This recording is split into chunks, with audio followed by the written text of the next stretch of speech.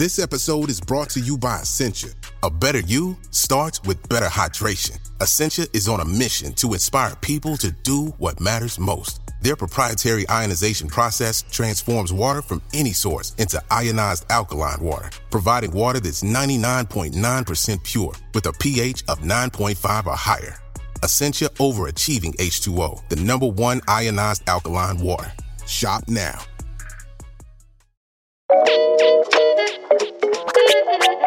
This is Instant Genius, a bite-sized masterclass in podcast form.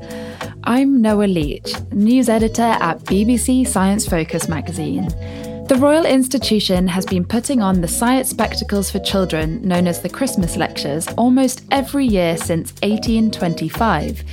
For 200 years, the shows have inspired young science lovers in subjects sweeping from chemistry and astronomy right through to psychology and climate change. This year, they turned to artificial intelligence.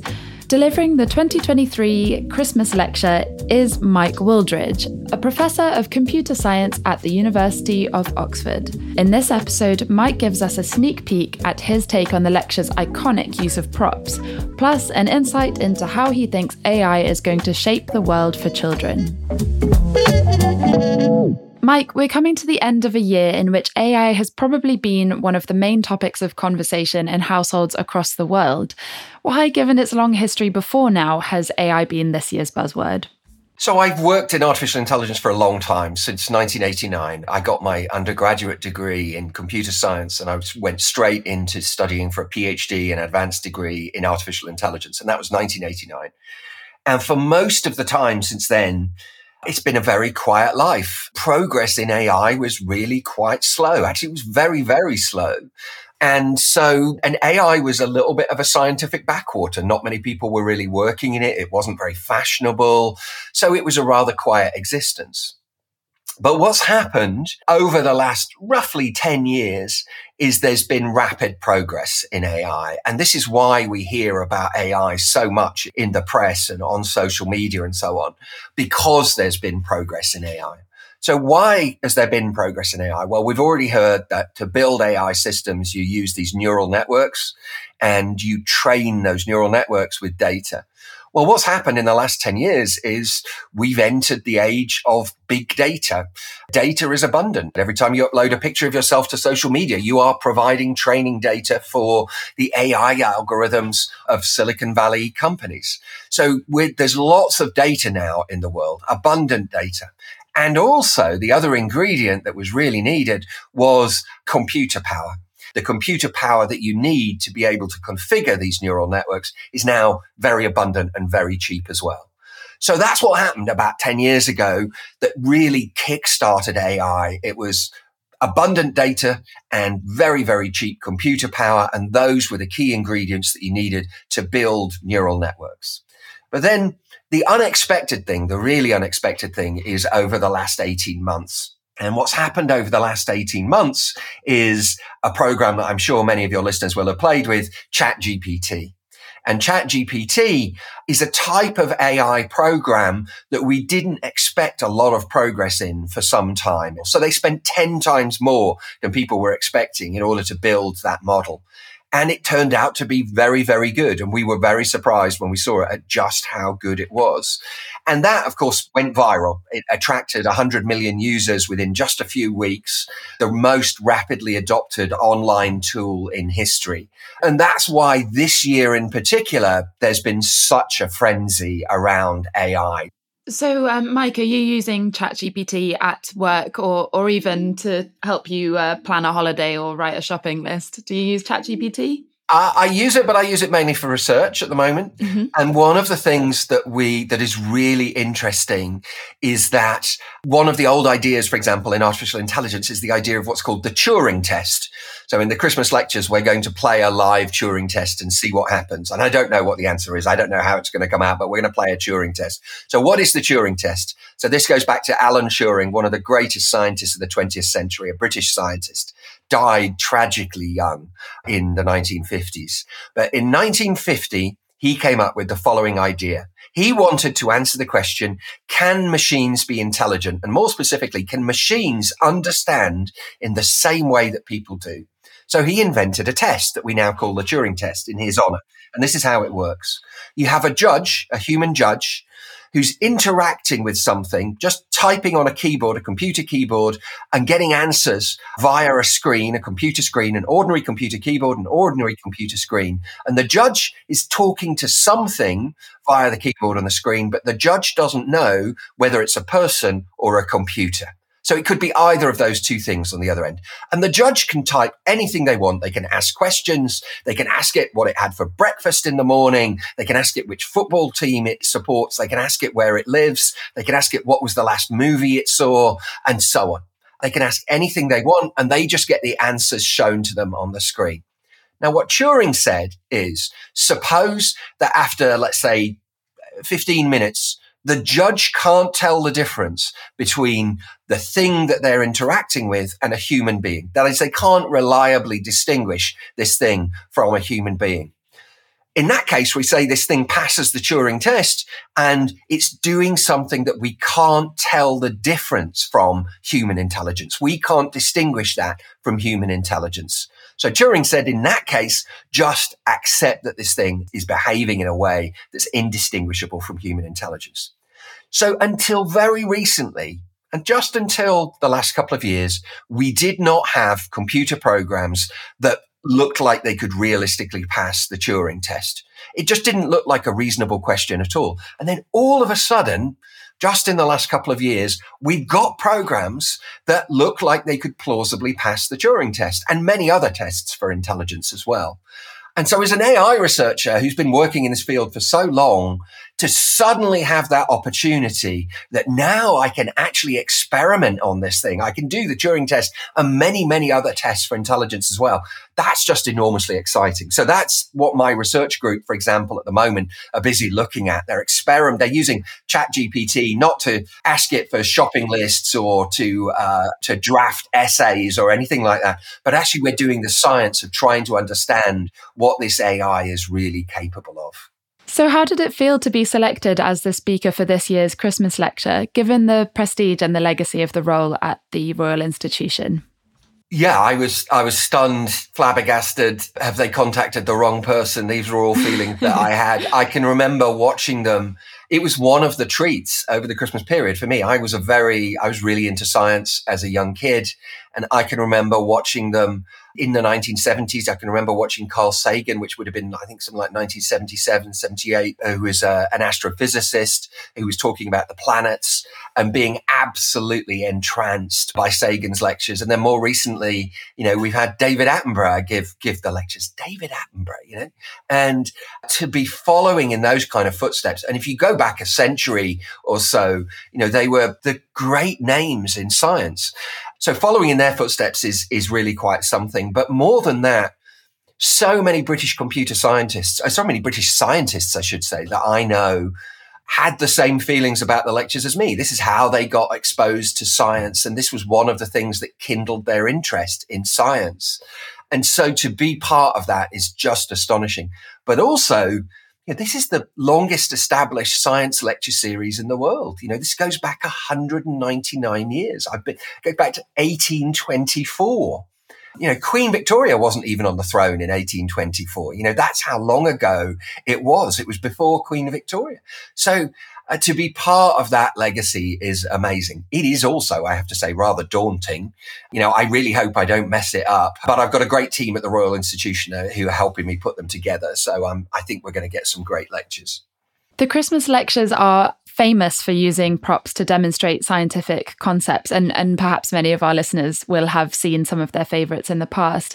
And these are particularly exciting for kids. So you mentioned you'll be doing a live Turing test. Could you tell us about some of the other props that you're going to use in the talk to engage your young audience on the topic of AI? Well, the first thing they told me when I met the team from the Royal Institution is it is a tradition in the Christmas lectures that you have to have an explosion and you have to have a dog. Ideally, at different times in the lectures. You don't want an exploding dog, obviously. So there will be an explosion and there will be a dog. I'm not saying any more than that, but they will appear in the lectures. We're going to see demos which will show us, I've already talked about neural networks. We will see some demos of how individual neurons actually work. and then how collections of neurons come together to be able to do things like recognize faces. So we will see some demos of those kind of things. We're going to see lots of demos of how AI works in games. Obviously, for this audience, playing games on computers is a lot of what they're going to be doing in their leisure time. And they may not realize that there's a lot of AI behind the scenes in computer games. So we're going to see right from some of the world's cutting edge teams developing AI for computer games. And I'm hoping that we're going to get some kids out of the audience who are going to get to play with some AI computer games, and they're going to get advanced access to the most sophisticated AI computer game technology in the world. You lucky kids. So these are some of the demos. We're going to see lots and lots of demos like that. But I say the aim is to demystify all of this. So we'll also play some games that explain how ChatGPT works. And after we've played those games, not only will you understand how ChatGPT works, but actually you'll look at it in a different way, and you'll realize that actually it's a really, really good AI system and it's really useful, but you're not talking with a mind when you talk with ChatGPT. You're not talking with a person. So demystifying it is going to be showing people what's going on under the hood of these AI programs. And I hope to really demonstrate that there's nothing to be afraid of with this technology. It's really just a tool. And that's what the demos are going to show us. They're going to show us how AI actually works. This age group, the 11 to 17-year-olds that you'll be speaking to, are growing up in a different world from the world which any of us who are older than that age group have grown up in. So how do you think that these children's relationships with AI are kind of forming in the first place, and how that these relationships will change over the coming years? So I think the opportunity to give the lectures this year is incredibly important, because these kids are going to be the generation which for the first time grows up with AI as part of their environment. And there is this expression to describe what are called digital immigrants and digital natives. So I'm 57. I didn't get access to the internet until I was in my 20s, and it was just university. Universities only were the first people to have access to the internet. And the World Wide Web didn't happen until I was nearly 30 years old. So I didn't grow up with the internet and the World Wide Web. So I'm a digital immigrant. I moved into this area later in life. I discovered it. I encountered it later in life. My kids, I have 2 kids, have just grown up, not just with the internet, but they've grown up accustomed to absolutely ubiquitous internet access. They just assume that they can use the internet wherever they are, any time of day or night. And in particular, at home, there's always fast Wi-Fi available for them to be able to stream YouTube or play games with their friends and so on. So the point is, they've grown up with the internet. So they are digital natives. They grew up in the digital world. So the generation that we're going to be talking to in the Christmas lectures are AI natives. It's the first generation that's going to grow up with tools like ChatGPT that are just there around them all the time. And they are going to think of weird and wacky and wonderful ways to use this technology that us old fuddy-duddies can't even begin to imagine now. They're going to do amazing things with this technology.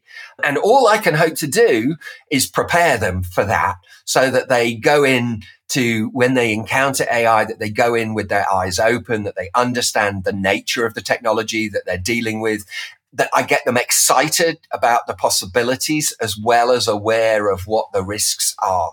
But I say this is the first generation that are going to be AI natives. They're going to grow up with this technology, and they're going to do amazing things with it. Should we be preparing them for future careers that we don't know exist? Should we be working it into the curriculum and training them to write prompts? I think training to write prompts is something which is quite big now, but I'm not sure it's going to last very much longer, because the technology is going to be better and you're not going to need special training to be able to convince ChatGPT to do something for you. But there are going to be opportunities. And let me give you an example. So when YouTube was invented, when it first came online in around about 2005, nobody predicted that YouTube would be used in that way. Nobody predicted YouTube influencers. Nobody predicted that people would make a living by just talking over playing a game. Nobody predicted that YouTuber was going to be a living at all. But this technology, YouTube, made that possible, and it made all of those industries possible. And there are a whole bunch of industries now collected around YouTube and preparing videos for YouTube. And, the fact that I'm sitting in front of a fancy microphone here, and my kids have fancy microphones at home because of the need to be able to high quality audio technology for preparing YouTube videos and the like, didn't predict any of that was going to be necessary. Now, AI is going to be exactly the same. People are going to use it for things that we can't predict. They're going to use it in ways that we can't imagine. And just as we've seen the rise of YouTubers and the like and YouTube influencers, we're going to see exactly the same kind of things in AI that we just have no idea about right now. Now, what are they going to be? I don't know, but they're going to be there. What are some of your speculations? Are you having kind of wild ideas, you and your colleagues, about what there could be? Or is it really just a question of waiting to see? If I knew exactly what they were going to be, then I wouldn't be talking to you now. I'd be going and forming a Silicon Valley company to build it. But we have some ideas. So, for example, virtual reality. So some of your listeners may have virtual reality headsets already. There's an Oculus, probably the best known brand, but there are others. And Apple are releasing some what they call augmented reality technology quite soon. So the technology has been kind of there for a while, but nobody's perfected it, and no company has perfected it. And it's never really massively taken off. But I think at some point, virtual reality technology will take off. And the kind of thing that AI is going to do is you're going to be able to go into your virtual reality headset and you're going to be able to say, okay, give me a mashup of Lord of the Rings and Star Wars. And generative AI will generate for you stories, videos, immersive virtual reality worlds that are a mashup of Star Wars and Lord of the Rings. Now, just like the YouTube videos that I think just look immensely boring, they may not be Hollywood standard, but they're going to be incredibly diverting. If you can create something which is just tailored to your taste, to the thing that you are most interested in, then that may be just perfect for you. So that's kind of where the technology is going to be going. And in particular, the AI terminology that's used is what's called multimodal. So ChatGPT just works with text, ordinary written text. You type questions for it in ordinary English. GPT-4, a follow-on system, can deal with images and text. Where it's going to go is producing videos and being able to analyze videos. So you can upload a video to some future generation GPT and ask it questions about what happens in the video, or it can provide a description of what goes on in the video for you. So that idea of endless diversion might actually be quite worrying to some parents who don't enjoy their children watching these, as you call them, boring kind of game watching videos. But there's also the worry about the use of ChatGPT in kind of homework and creative tasks that kind of take away some of the creativity, arguably. And then later, in a later stage of life, for kind of university essays and then possibly even in work. Is there something that worries you? And what would be your advice to these parents to kind of alleviate their fears? Well, I think fears about technology and new things being very scary and being a threat to civilization are nothing new. And people genuinely thought that Elvis was the end of civilization. And they thought the same thing about the Beatles, for goodness sake, in the 1960s. And, they thought when I was a 10-year-old, they thought the same thing about punk rock music. They thought the same thing about rave music when rave music happened. People thought the same thing about television, the goggle box, that it was dumbing down society. And it didn't. And, people still form ordinary human relationships. My kids that spend, in my view, far too long watching these videos, they go out with their friends and they go for walks with their friends and they take the dog for a walk and they go for walks in the woods and, they enjoy going to parties. And So I don't, in exactly the same way, I think those fears about, what AI might do to youth, I think are a little bit overblown. I think I'd be surprised. And all the evidence is, and there are countless historical examples, some of which I've given, but there are many more. It might frighten the parents, but actually that's what the kids want to do, is to frighten the parents. That's the purpose of this new stuff from the point of view of a kid, is to freak your parents out. Turning to education, so there are concerns about, for example, basically the summary concern is that kids, they get set a homework essay about the origins of the French Revolution, and they just go to ChatGPT and say, write me a 2,000-word essay about the origins of the French Revolution. And by the way, ChatGPT has read, in its training data, there has been so much information about the French Revolution that it probably does quite a good job with something like that. It will give you a bland and generic, but nevertheless perfectly competent, I suspect, essay on that. So that's the headline concern that parents have, that educators have. So the first thing to say is I can remember again from the 1970s when pocket calculators became widely available, and people had exactly the same fears, that kids would just not learn how to do mathematics or arithmetic a bit more precisely, that they would just go home and do all their homework on the calculator. But mathematics didn't collapse. It wasn't the end of mathematical civilization, pocket calculators. What pocket calculators did for us is they just relieved us of a very tedious burden. Most people don't find it easy to do arithmetic, and they make lots of mistakes. And pocket calculators just enable them to do that stuff that they don't greatly enjoy doing much more quickly and much more reliably. Now, my guess is that basically in the long run, that's exactly what will happen with AI technology. It will just be another tool in the same way that pocket calculators are tools. So let's turn to the teachers there. How could AI help teachers? You mentioned already that in your Christmas lecture, you'll be using educational videos to explain AI using AI. So could AI be used as an educational tool or even helping teachers with marking? I'd be nervous right now about using it for marking. I think right now that would be a misuse of the technology, and it would be a misuse because, powerful as this technology is, it gets things wrong a lot. Could it ultimately be helpful in marking? I think yes, it could do ultimately, but I think human judgment is very, very important for marking. And I don't see AI markers replacing teachers anytime soon. But it is a powerful tool, and I think it will have its place in the classroom. And for example, certainly for university level students, I think one view that many of my colleagues is, look, we need to acknowledge that the students are going to use this technology. So let's let them do that, but with one golden rule. And the golden rule is that the students have to be clear. They have to be transparent with us about how they used it.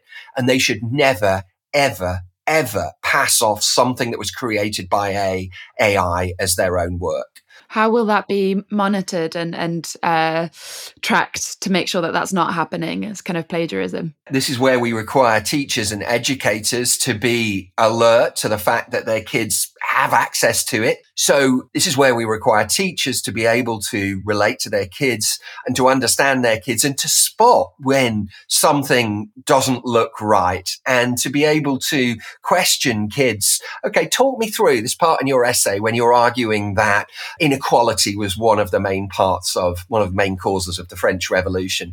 That what we call a viva voce exam, which just means an oral exam, is going to become important again, questioning kids about that. But, in nearly 200 years, I don't think education has changed that much fundamentally in terms of the role of a teacher and what they do, understanding their kids and guiding them through the learning process. And I do not see AI replacing that, but it will be another powerful tool. I'm sure a lot of existing and potential teachers will actually be possibly disappointed to hear that the one part that they might want to be taken away, the marking part, will still be there. Let's pick up on how it could be used as a powerful tool. Fun uses of AI in the classroom, from games to, kind of educational films. Is that already in development? Do you see that becoming a big focus? Yes, absolutely. But with some big caveats, which is that I say the technology at the moment has to be used with a great deal of caution. But there are some ways, for example, that I think some very harmless ways in which the technology could be used now that could be really useful. And one of the unexpected benefits of tools like ChatGPT is that they're really good for what's called brainstorming.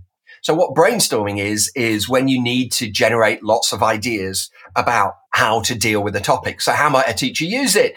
You might say, I'm teaching the French Revolution and I want to be able to teach the French Revolution in a way which is different and exciting for my children. Can you suggest some ways in which I can do that? And the technology can produce those ways, and it can give you just more and more ideas. And some of them will be junk, some of them will be meaningless. But the point is to prime the teacher and give them ideas about how to present things in new and interesting ways. The technology feels like a kind of encyclopedia at the moment. That is, you can go onto ChatGPT and you can ask it about quantum mechanics, or you can ask it about the French Revolution, or you can ask it in any other subjects, and it comes back with very detailed answers. The dream of AI in education is that what we end up with is AI tutors. That is, that you end up with something like ChatGPT that takes the role of a teacher. Now, I think teachers are safe in their jobs for the foreseeable future. We've seen endless new technology in teaching, but I say fundamentally teaching is a very, very similar thing now to what it was, 200 years ago and further back. So I don't see it replacing teachers anytime soon. You mentioned there about children needing to be aware of the fact it gets things wrong. And one thing that we've seen a fair amount of this year is deep fakes.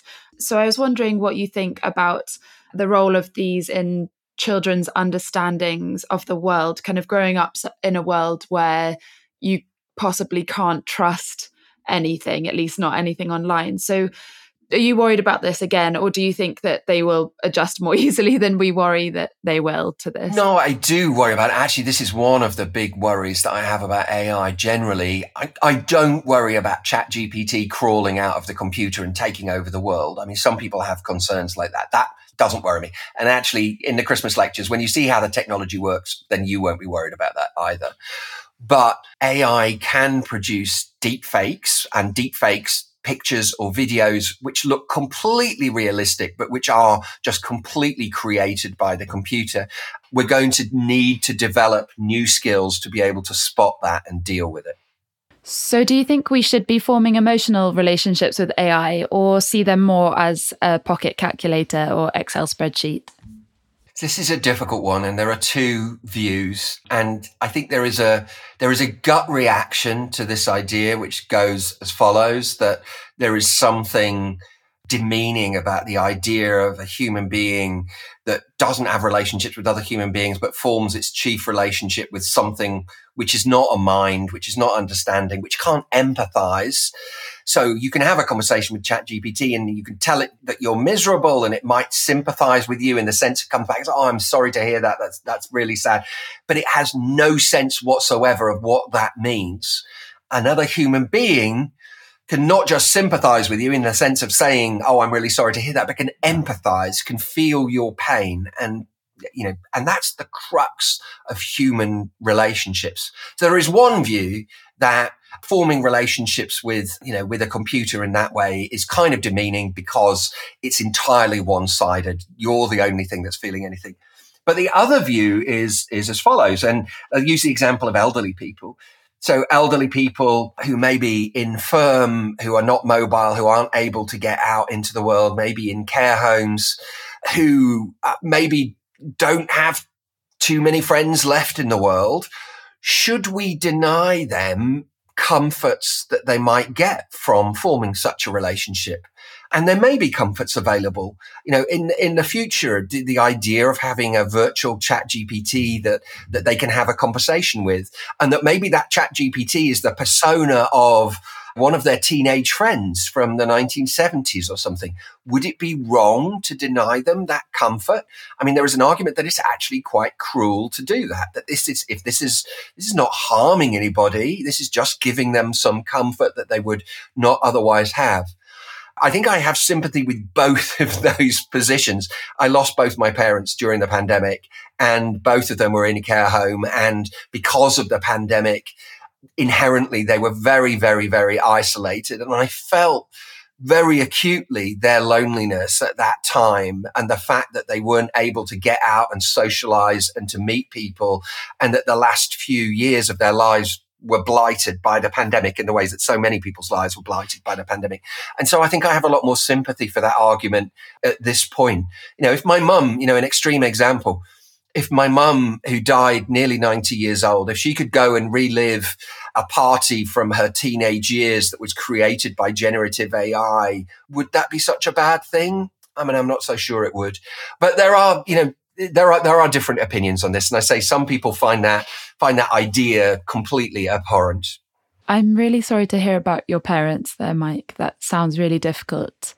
But I'm glad that we're investigating the ways that AI could help to ease that loneliness and help adults form friendships. Let's turn to children and AI friendships. Some studies have started to look into how children's attitudes to smart speakers like Alexa impact their psychology, so depending on whether they're rude to them or they speak to them as a friend.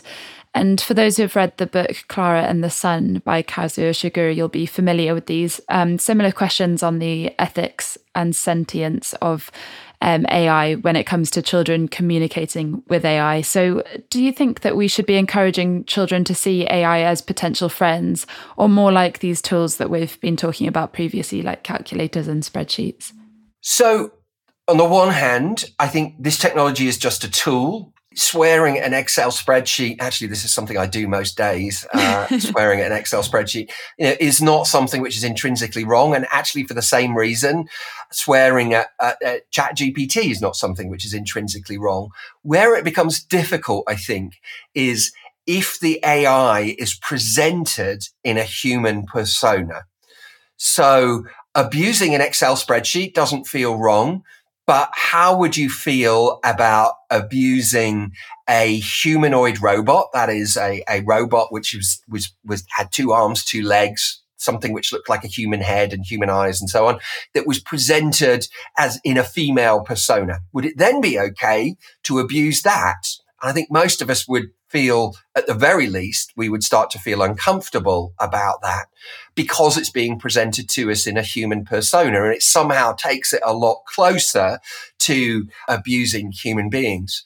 So I think the answer is, I think one of the important principles about AI is that it should never be presented as if it were a human being, as if it were a person that you're interacting with, that it should always be presented as basically as a tool, and that you should never be allowed to believe that you are dealing with an AI. And if we are clear that it's a tool, then we form the same relationship with it that we form with an Excel spreadsheet. This is me navigating around the issue without saying anything very concrete about it, because I think the truth is we just don't know yet. I definitely think this is something that we need to keep an eye on and be aware of. So, Mike, what are you most excited for when you deliver your Christmas lectures? I think for any British scientist to give the Christmas lectures is a huge honour. It's such an iconic part of British science culture. But to be giving the lectures on AI in 2023, which is a watershed year in AI history, I think arguably, well, actually not arguably, certainly the most important year in the history of AI, in the nearly 80-year history of artificial intelligence, to be giving the lectures this year is just an amazing opportunity.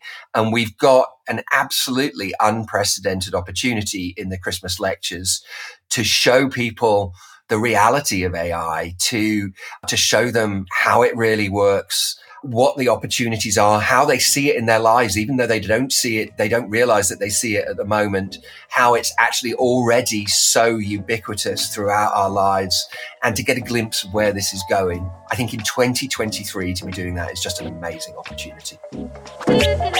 You've been listening to computer scientist Professor Mike Wooldridge talking about where the future of AI will meet the younger generations. Mike's lecture series on AI will be broadcast on BBC4 and iPlayer between Christmas and New Year. Thank you for listening to this episode of Instant Genius, brought to you by the team behind BBC Science Focus magazine. Buy the latest issue of Science Focus in your local shop or visit us online at sciencefocus.com.